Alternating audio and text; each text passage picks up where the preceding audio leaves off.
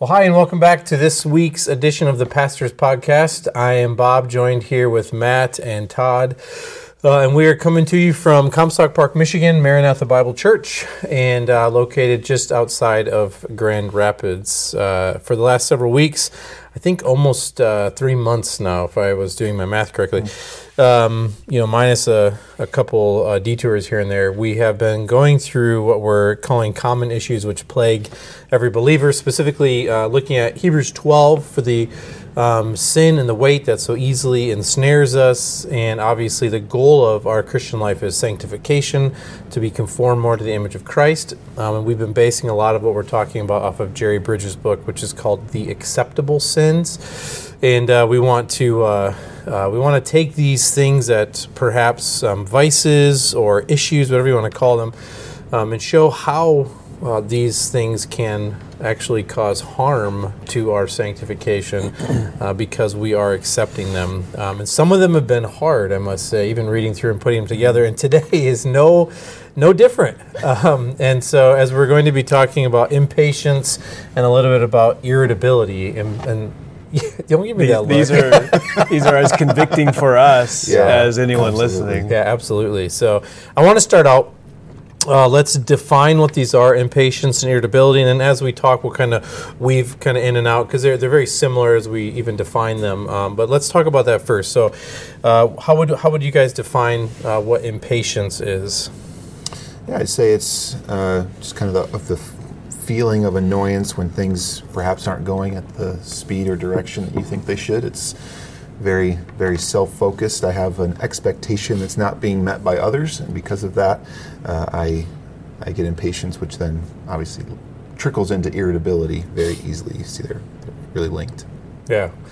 So we either express it verbally, right? Say perhaps just driving down the road and somebody's not doing what they should be or what you think they should be. And so you express it verbally, or it's also something that can be expressed through various hand motions and or throwing things, and so tapping of the foot, or hitting something, whatever. So these are all are all indicative of that. So how would you then define irritability? What would you say? Yeah, I think you would say that an impatient person who continues to manifest that quality would be then characterized as an irritable person, meaning there's this undercurrent of impatience in their heart, and at almost every opportunity to express that, it comes out when things don't go their way. And so, someone has said that it's internal anger that has not found its fullest expression yet. So it's not full-blown rage, it's not full-blown anger, but it's an undercurrent of frustration, anger, whatever term you want to use, that hasn't found the fullest expression. It hasn't all the way come out. It hasn't erupted yet, but it's there. It's under the surface. And that's what we would call irritability. And it's really someone who can't tolerate the inconveniences of life. And so, Matt, you used the word expectations. That is a great term, because you have someone who has in their mind how they want things to go, and when things don't go the way they want them to go, then there's impatience and irritability that erupts in their heart. So here might be, maybe this is a little too close to home for us, but... why do you have to start with that? I know. So you've had a long day at work. I know this never happens to any of us. Yeah. You've had a long day at work. It's been hard, it's been challenging, and as you're driving home, there's this expectation of, I can't wait to go home and put my sweatpants on and sit back and relax on the couch and just not have a lot of things coming at me. I have this expectation of domestic tranquility when I walk through the door. And then when you walk through the door, there's someone who greets you, and they need something, and your wife needs some help, and she asks you, can you do something for her? And the kids are kind of demanding, and they've been on top of each other, and so you're walking into this scenario, you're expecting to go and have a relaxing evening at home, and you walk through the door, and you realize it's not going to be as relaxing as you thought, and so now there's this crisis of the soul, where you have to determine, are you going to give in to the unmet expectations, or are you going to deal with those in a way that honors the Lord and prevents the irritability to erupt? So, I hope that's a rhetorical question. That is a rhetorical. I know none of us have ever had to deal with that scenario. Yeah, interestingly enough, now you're crossing over into idolatry, right? Like Exactly. idols of our hearts, and we have the idol of comfort or whatever that happens to be. So yeah, that's good. We'll get into that too. That's a really good question. And for the record, I don't own sweatpants. So, so I guess then we would say, the next question we have to ask is, okay, we define this. You've given a bit of an example of what leads up to that. And so then why is this considered respectable sin? Like why, I love that term that, Bridges, I don't know if he came up with it or whatever, but that respectable sin. And that means that the church has accepted it, Christians have accepted it as the normal milieu, right? That's how our lives are lived out, is we are almost to the point, and I don't know if any Christian would say this, but almost to the point of it's expected that you are to be someone who is impatient. And so why is it that that's become acceptable in our culture that we live in the church? Well, I think part of it, and you kind of just see this as a kind of a broad answer to many of the topics that we consider, is they get renamed, or there's some kind of mask put over them to make them seem, just that acceptable. I mean, we talk about the type A personality, someone who's driven, who's looking for results. It's that person who, I know I can get a job done in a certain way, so I don't want to wait for someone else to do it. But those kind of qualities are respected. And you think of even, obviously our culture feeds into this a lot, but very business oriented. We want results. We want things getting done. But it all kind of gets housed in these constructive terms, but it's this destructive personality that's really is what it's hiding. I think too, we like to minimize our sin, right? So our natural tendency is to maximize sin in others and minimize it in ourselves. So we see, situations that cause us to be irritable and impatient, and our natural tendency is to say, well, it's not that big a deal because I'm not blowing up in anger, I'm not throwing things, I'm not yelling, I'm not hitting things. And so we tend to use that as the measure of, well, I'm not doing as bad as I could. And yet we would say, no, that it's still a violation of what Scripture talks about in terms of not being impatient or not getting angry. And so we like to grade on a scale. It's not as bad as it could be. And yet we fail to see it's still a violation of God's standard. And so I think that's another reason why it's become one of those respectable sins. Yeah, because if the standard is you're not as bad as you could be, then you could do anything you wanted, right? Yeah. And I think the other term that we hear in our culture a lot and we've brought into the church is like victimless crime. So we think, oh, this sin, it's not really sin because nobody's getting hurt. But meanwhile, what's raging in our hearts with the scenario that you had at the beginning, as the individual's driving home and they're met with not what their expectation was, then that is already in their hearts. And so as Jesus, Sermon on the Mount moved from what you're actually doing to what's going on inside of you, like you're sinning according to that. And so you're saying, hey, this sin is okay because it hasn't manifested itself. Meanwhile, Jesus is saying, actually, no, that's still the sin that's going on in your heart. As he dove in even further. So I think too, our culture seems to focus on, and one of you guys said instant gratification, and we're self-focused. Think about the self-esteem movement that has come out. There is nobody more important than you.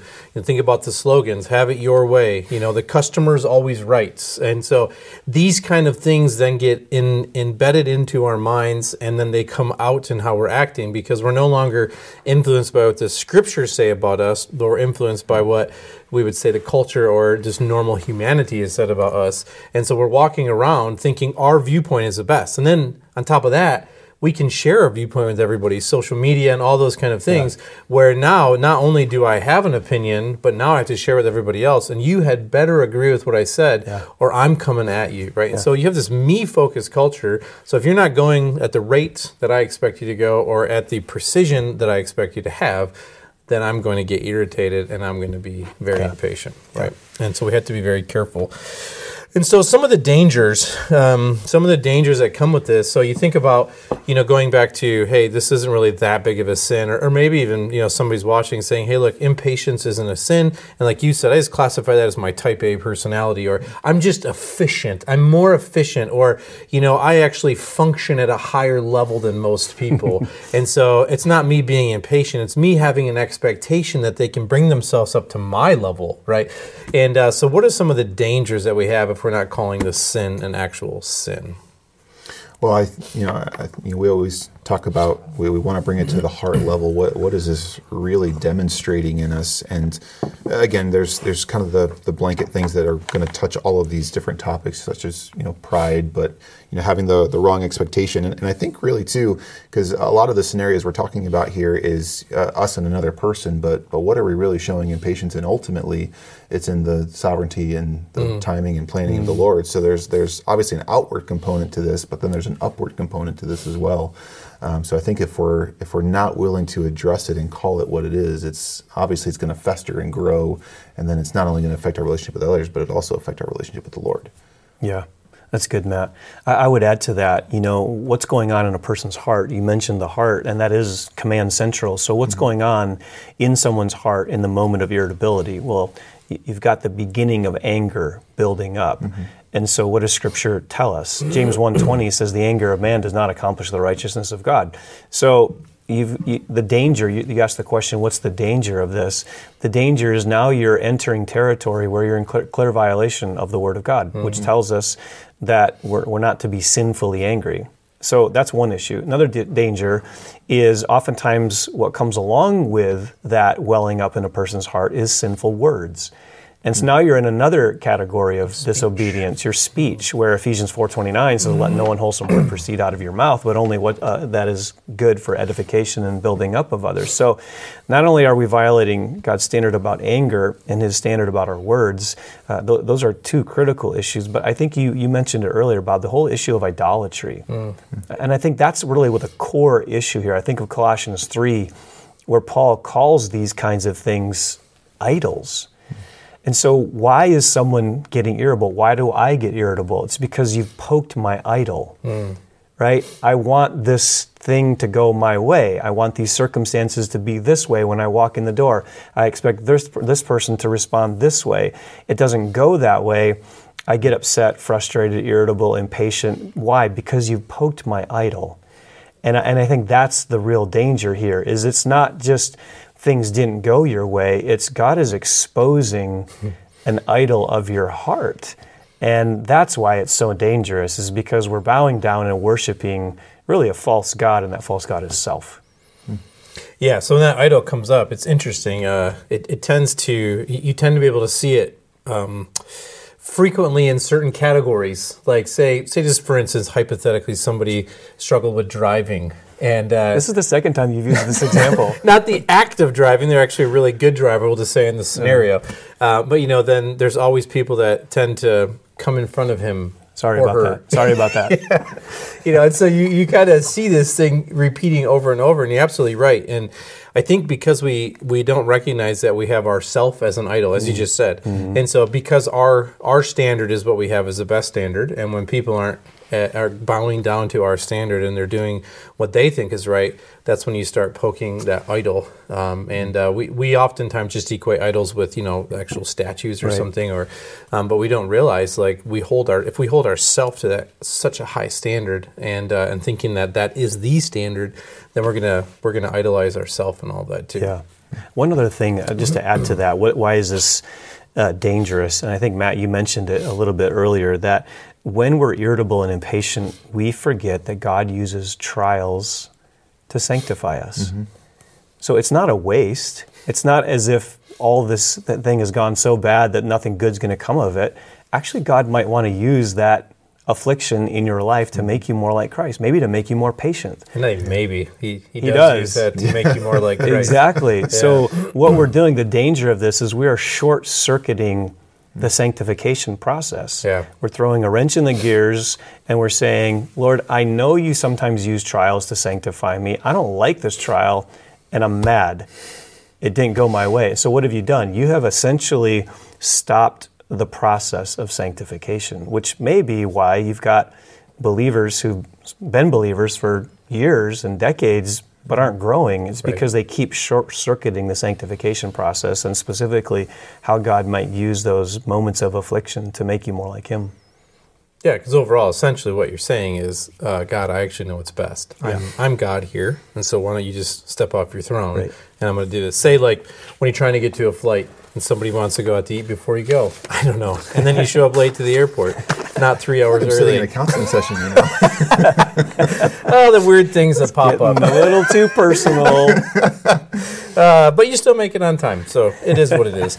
So then we want to talk about essentially now is what does the Bible say about these things? Because really, I mean, you can talk all we want and talk about impatience and all of this, but what we have to do is say, okay, what does the Bible say? And I will say the Bible has a lot to say about patience. It must be something that people struggle with, going back 2,000 years, even till today. Just looking specifically at the New Testament.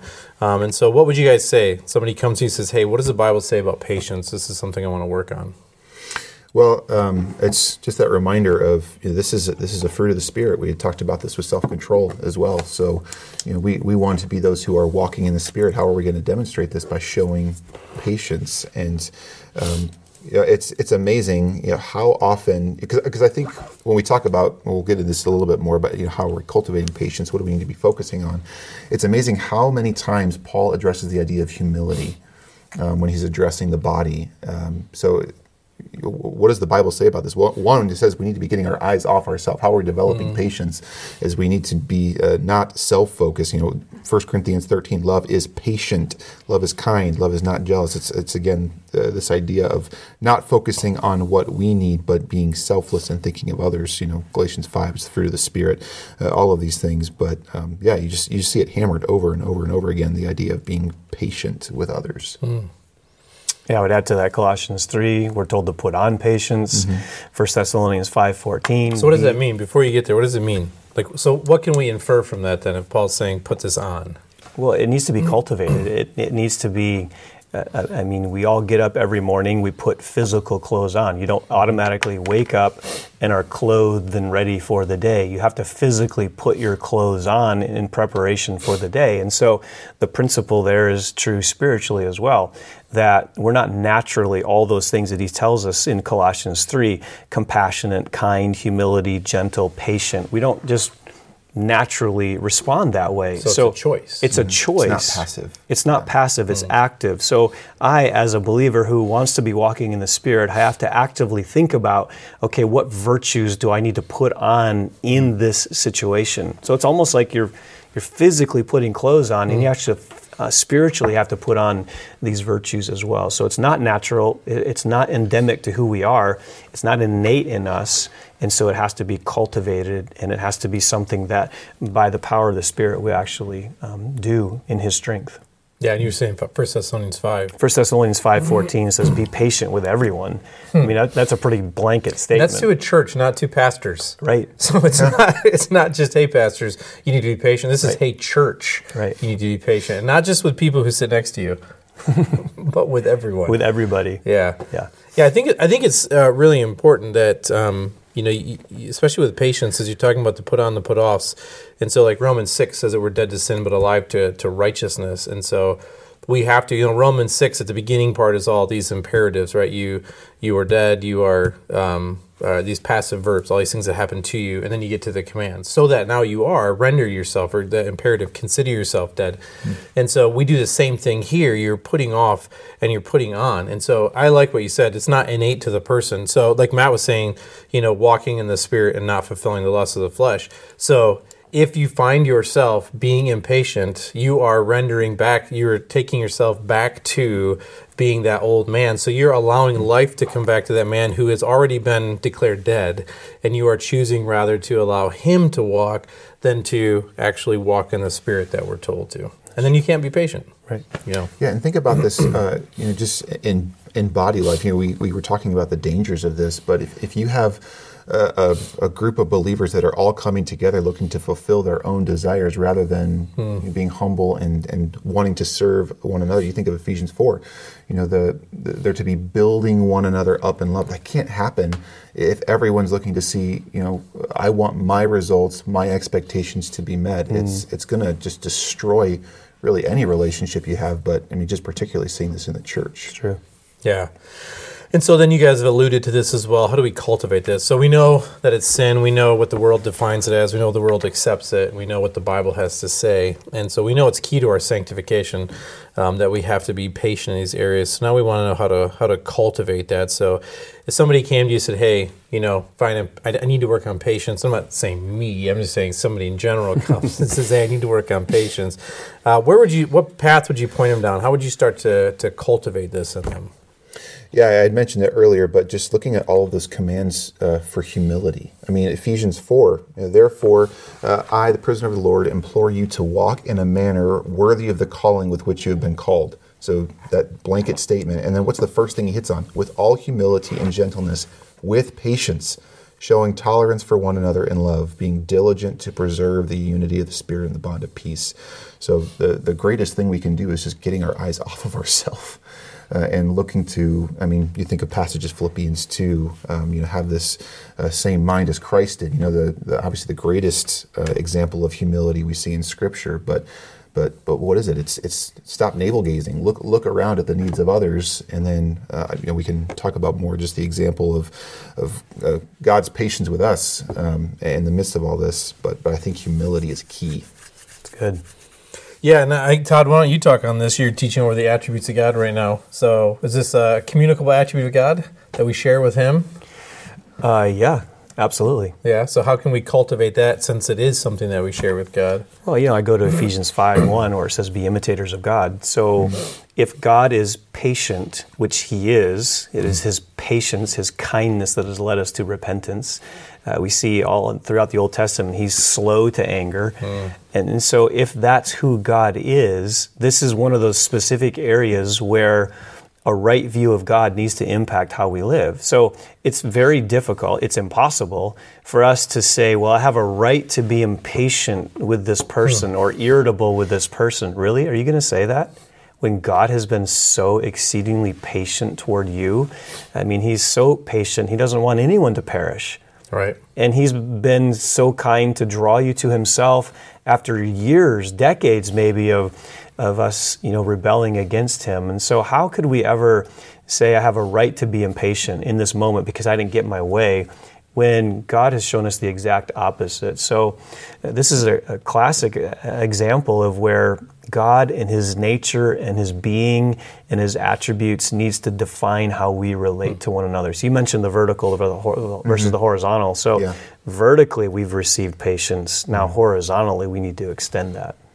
Yeah, and I like what you said there, the idea of rights. I think that term really kind of gets thrown around a lot in our day and age, what we have the rights to. And I think when we have a proper view of what we actually deserve and we set the expectation there, then our whole paradigm shifts. Exactly. So what do we deserve? We deserve death, hell, punishment, wrath. That's what we deserve. But as you said, God has shown just such immense patience with us. Even those who will never come to Christ, they've received common grace, getting to live this life, just the amazing patience of the Lord. And then, we can't have an extra 10 minutes on our drive into work. It's really kind of hilarious when you think of it, but that's really how we're living this out. Here's another way to say that. We need to stop demanding fair treatment. Perceived fair treatment. Fair treatment. We want to be treated fair, and we pound the table, and we don't really realize what we're saying. Because if God really treated us fairly, none of us would be sitting here, and we'd be all under His judgment right now. Yeah. So we have to be careful when we say, I just want fair treatment. No, you want God to be merciful to you, which He has been. Now we need to extend that same mercy and patience. Yeah, I find too, especially in whatever scenario that you're in where impatience is coming, and I think first of all, what Matt in both those verses in Philippians 2 and Ephesians that he read, at the kind of the core of that was unity.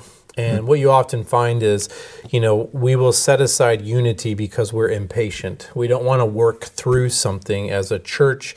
We see friends almost as disposable. And instead of going to the person like the Bible says, or instead of just grinding that out with that individual because you want unity more than you want someone to see it from your side, right?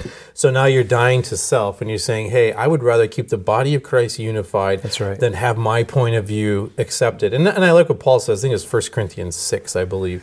I can't remember off the top of my head, but he says, why not rather be wronged, right? So he's talking about going to court, and he's talking about, make sure you don't take your brother to court and all of that. And he's like, why not just rather be wronged for the sake of unity, for the sake of peace? Yeah. And so instead of, pushing your agenda, look at it from the massive viewpoint, take a step back.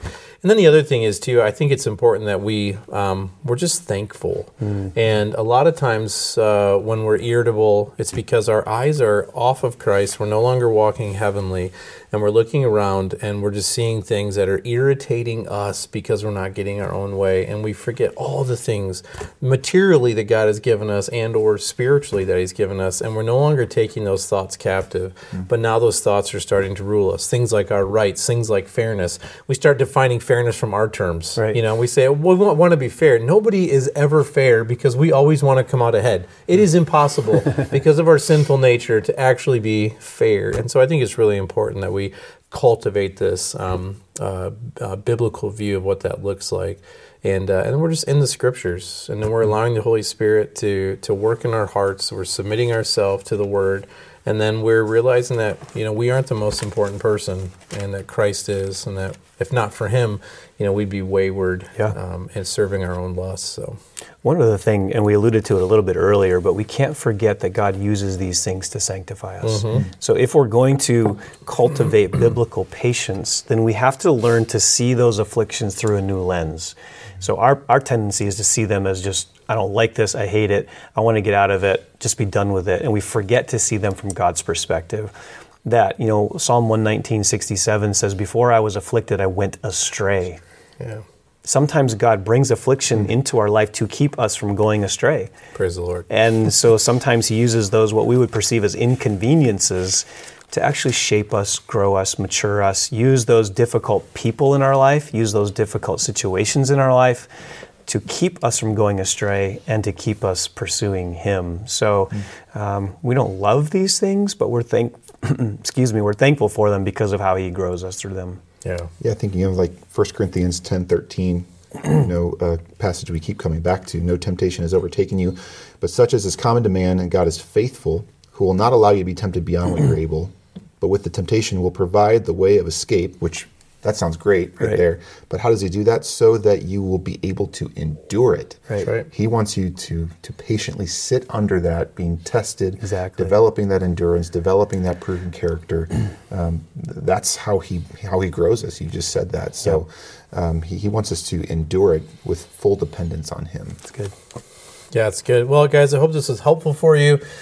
Just speaking on impatience and irritability. And if you have any other ones you'd like us to go over, we've gotten some emails, so please feel free to shoot us an email. Otherwise, we just have a list that we're working through. But I hope you guys have a good rest of the week.